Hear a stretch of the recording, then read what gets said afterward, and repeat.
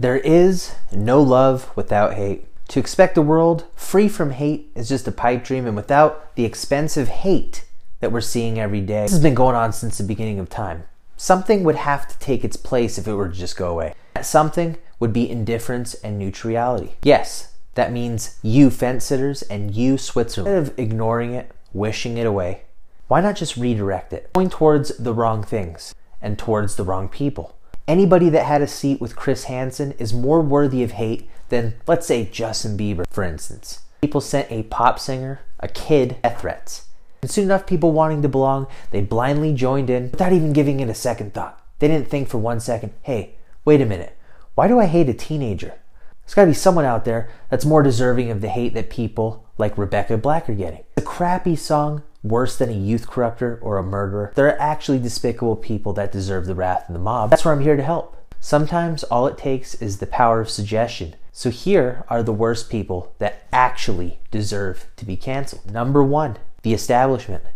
There's nobody quite more deserving of it than they are. But thing is, at this point, we've just come to expect them to do nothing of worth. And that kind of used to be a good thing because they didn't really bother us. But instead, they proudly strut around, gloating about all the problems they're supposedly solving when no one asked them to. And quite frankly, were never problems until they went and created them. It's a lot like setting someone's house on fire and then hosing out the flames and then expecting praise and respect for it. It's crazy that people unfit to even drive a car and should actually be in a retirement home are making decisions on how 99% of people should live every day. They hide behind the guise of experience. Even Michael Jordan knew when to throw in the towel. Let's be honest, they're not getting any better with age.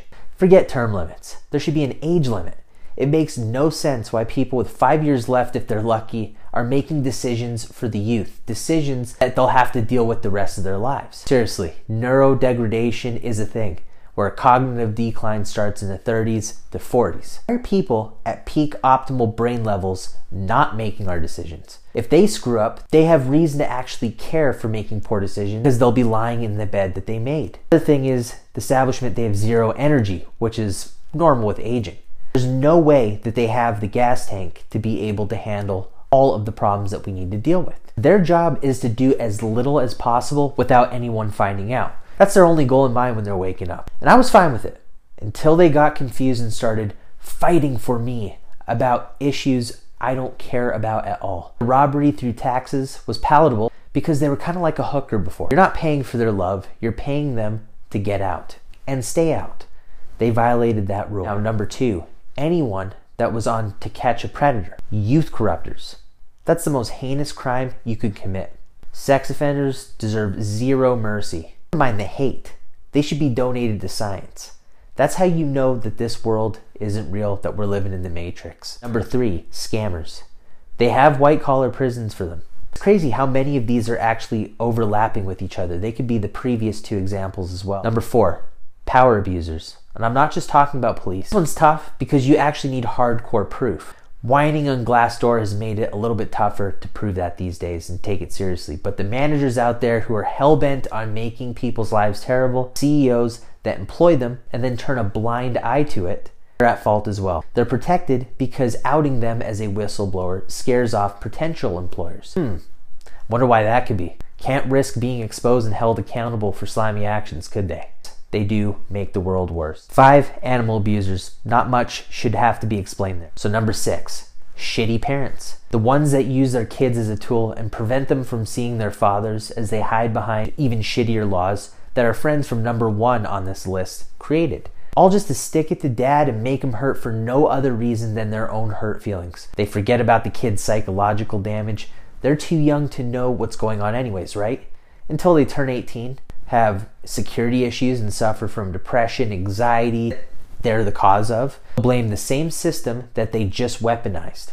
Hope torturing their father was worth it. Only costed an enjoyable life for your child and a worse society for the rest of us. Number 7, captors of wrongful prisoners. Instead of, whoops, sorry, here's a new toaster and a $50 Amazon gift card. I'm sorry I locked you away for 25 years even though you didn't do anything. How about the idiots who did it are severely punished to set an example? Make them think twice about ruining someone's life. So there you have it. Not going to get rid of hate in this world, but the haters should redirect their energy. And these people are far more deserving than washed up celebrities, teenage pop stars. When you have people like George Zimmerman and Casey Anthony still running around, that's how you know none of this is real. Just need a reminder, I'm hoping that's the case. That is where cancel culture and all that hateful, destroying energy, take the frustrations, those are the people that deserve it. Wasting way too much time on people, maybe you should just get a roll of the eyes at best. Everybody else on this list, it's easy to find who they are. Think about every time you come across a news headline, oh, that's outrageous, how did this happen? And then they just get forgotten about, and they live on with their lives, and then no repercussions.